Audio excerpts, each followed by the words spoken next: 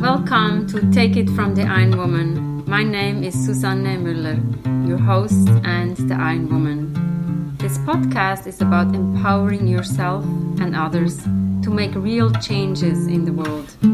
You will hear from everyday, smart, sophisticated, hip people like you and me. Not everybody has to be an Iron Woman to impress the world.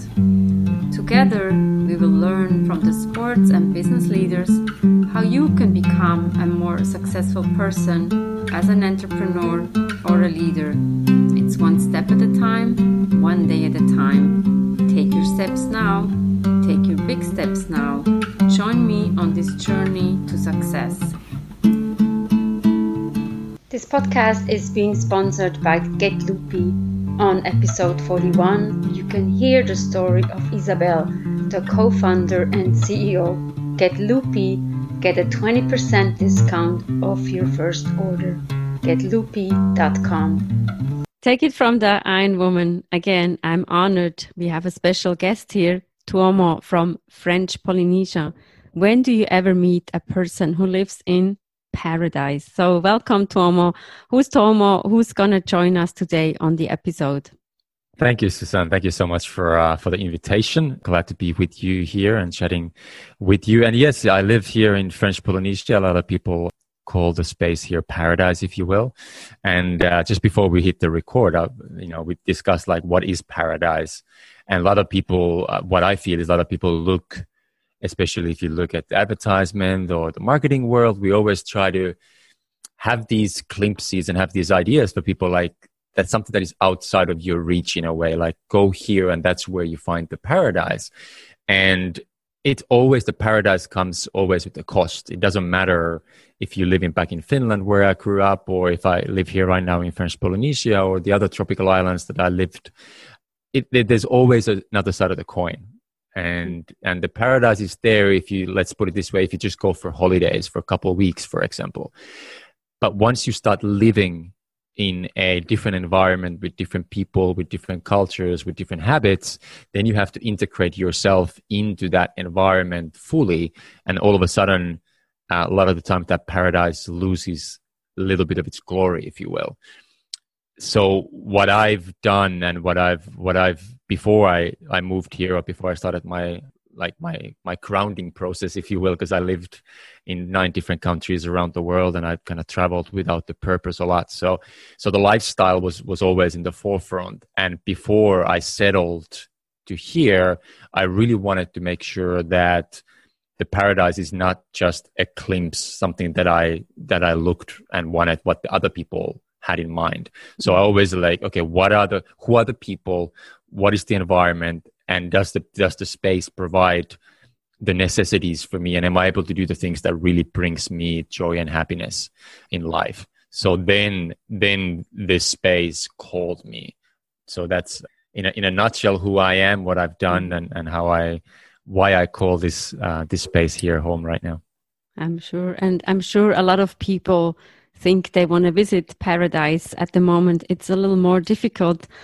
So you are from Finland, where we have a lot of winter months. It's dark, and in French Polynesia, it's the total opposite.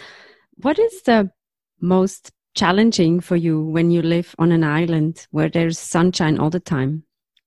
Yeah, I would say one of the things that I truly miss from back home is the weather changes, the temperature differentiations, the seasons, the fall, the spring, the winter, the midsummer, the change in the amount of sunlight.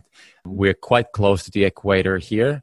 I also lived right on the equator some years back, and the sunshine, the amount of sunshine didn't differ at all.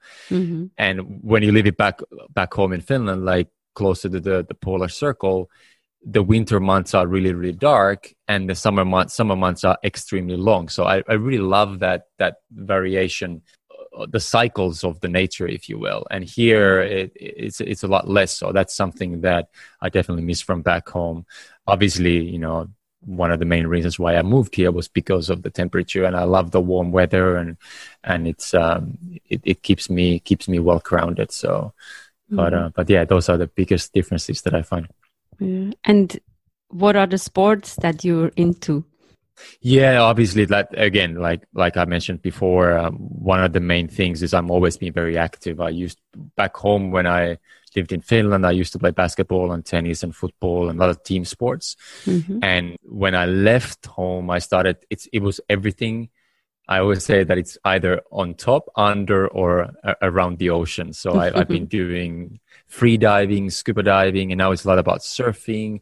I used to work on boats a lot, so it's always been around the ocean. So for me, the one of the most important ingredients when I started creating my quote unquote perfect lifestyle was it needs to be by the ocean. The ocean needs to be part of my life, and it's been like that for the past 20 years. Since 2001 when I left home. That's fantastic. I can only second that the water element for me is very important. I grew up on a lake in Switzerland and live in New York where we also have water and the ocean is always with us. So it's interesting. What is our calling? And then we talk about behavioral changes. And I said a lot of people are influenced by the seasons. And you said it also in Finland, the people are different when you visit in the winter or in the summer. So then living in paradise sounds very sexy, glamorous and everything, those behavioral changes. And you have a little video that I watched before we met. What is the why? How can we express that also to the listeners? I was fortunate to speak at the TEDx here, and the title of my talk was Why Lifestyle Matters More Than Happiness. And it came from the fact when I look at my life for the last sort of 15, 20 years, that's always been at the very forefront, the lifestyle. So that's what I always created. Now, you mentioned about the weather there and how it changes, the behavior change is whenever I visited back home in Finland. If you go to Finland or the northern countries, if you will, if you go there sort of summer months, June, July, everybody's out on holidays, everybody's out in the parks, having fun, lots of smiles everywhere. Life is more relaxing. And then when you go sort of the winter months, midwinter, sort of November to February, if you will, there's people are grinding and it's darkness and it's almost like you hurtle in and you go more inwards. You don't really see a lot of people outside. People just like kind of in a hurry and they go from place to place, where summer months people are relaxing and their gaze opens up and there's more awareness, if you will, whereas winter months is more of doing and not so much awareness, if you will. So there's definitely a lot of differences for that. And then living here in the tropics, I feel that people there's not that much variation when it comes to mood and especially behavior throughout the year, whereas back home in Finland you see that very drastically. Now, saying that, what we also discussed before is that for me, the more connected, it doesn't really matter that much. Of course it matters, but the main thing what I'm trying to get is that more connected we are to the nature and the elements of nature and the changes of nature, the more we are able to cope with our emotional world, if you will. That resilience is stronger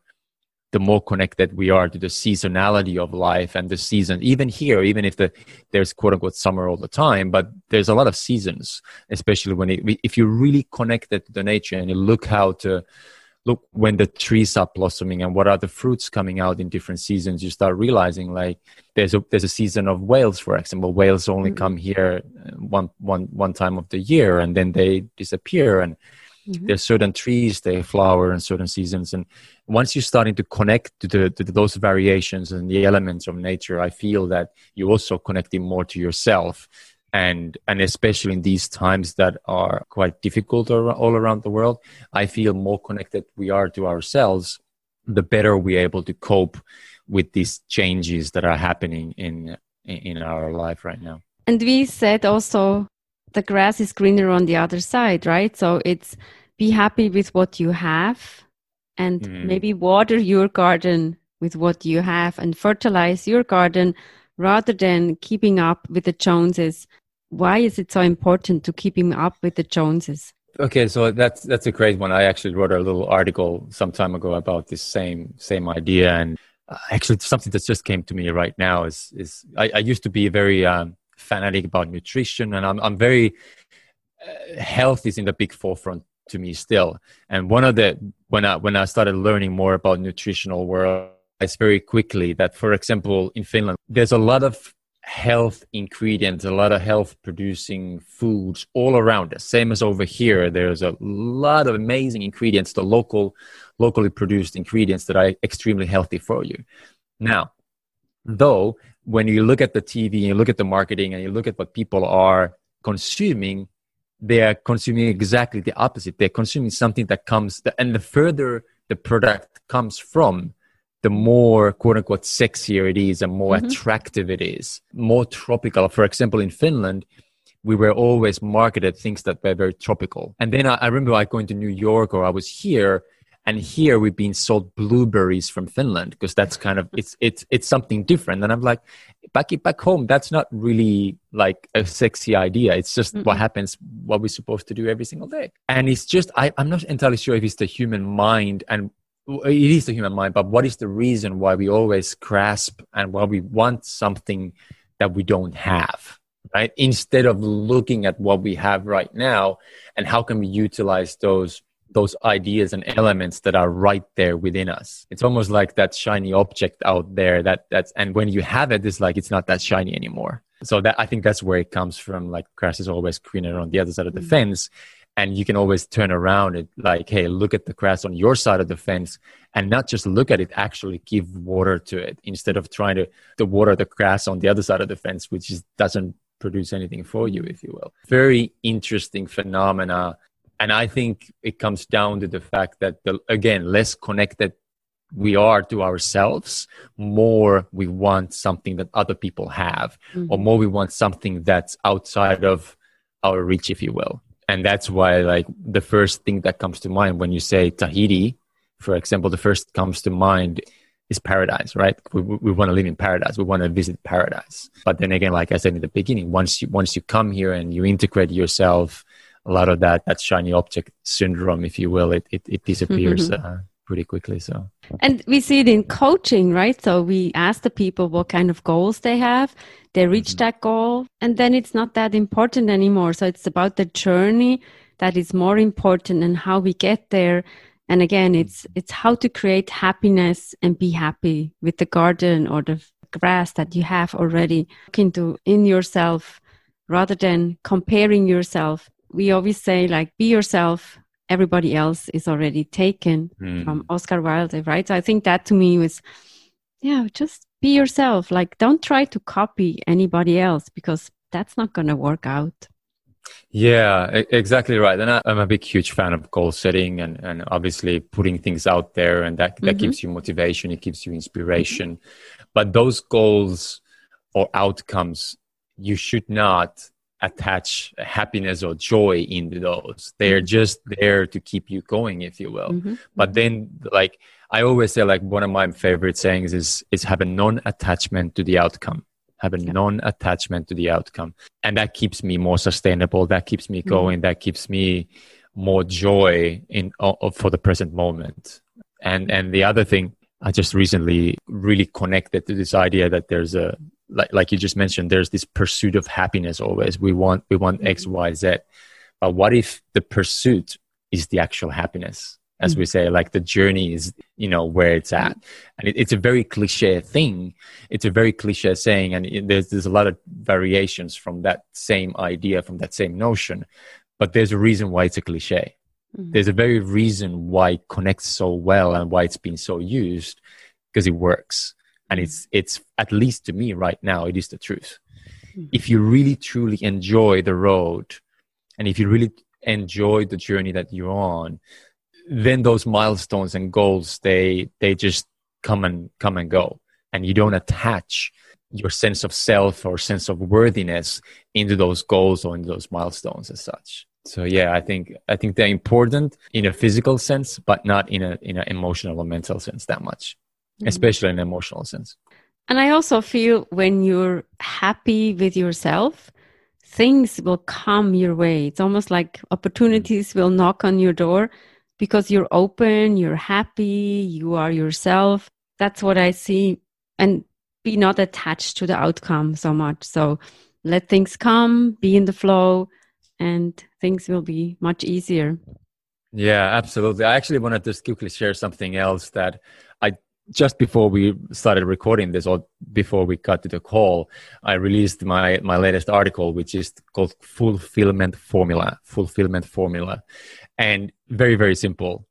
Is J plus H equals F, which means joy of the present moment plus happiness as the outcome of the lifestyle that we created, or the byproduct of the lifestyle, which is happiness, equals fulfillment, which is the fulfillment. So for me, if I'm able to truly enjoy the present moment, the activities that I'm doing, for example, this conversation that we're having right now is very, very enjoyable for me. And in the end of the day, if I feel happy, if I have the happiness as an outcome of the people, the circumstances, and the environments and things that I do as a byproduct of my lifestyle, then that equals happiness in the end of the day. When I put my head down on the pillow in the end of the day, if I feel fulfilled, fulfillment is the state that I'm really after, that I'm really looking to reach. Not so much, I'm not looking into getting to the happiness, and joy or enjoyment is more of that presence. But fulfillment is truly a state that I feel that is something, it's a worthy of pursuit, if you will. And for me, I start my day these days with this one single question is, how can I be fulfilled in the end of the day today? What are the activities that I have to do today to feel fulfilled when I rest my head on the pillow in the end of this day? Wow, so much wisdom. Thank you so much, Tuomo. This is really exciting and fulfilling. So I'm really grateful that we were connected through another friend of mine. And good luck in paradise. Thank you so much. Thank you so much, Susan. Thank you for the invitation. Wow, how cool was that? To talk to a man who lives in paradise. It seems like he has everything created for himself. What can you create for yourself? How can you fulfill your dreams into a reality? How green is your grass? Take it from the Ein Woman. We have episodes every Monday, every Wednesday. Check out on your favorite podcast platforms. And don't forget to order Get Loopy. GetLoopy.com, the plant-based snack. You get 20% off your first order. And Take It From the Ein Woman is also a book. It's an ebook or it's in paperback. You can order it on Amazon. Coaching, mentoring is available. Take It From the Ein Woman. See you next time. Thank you very much for listening.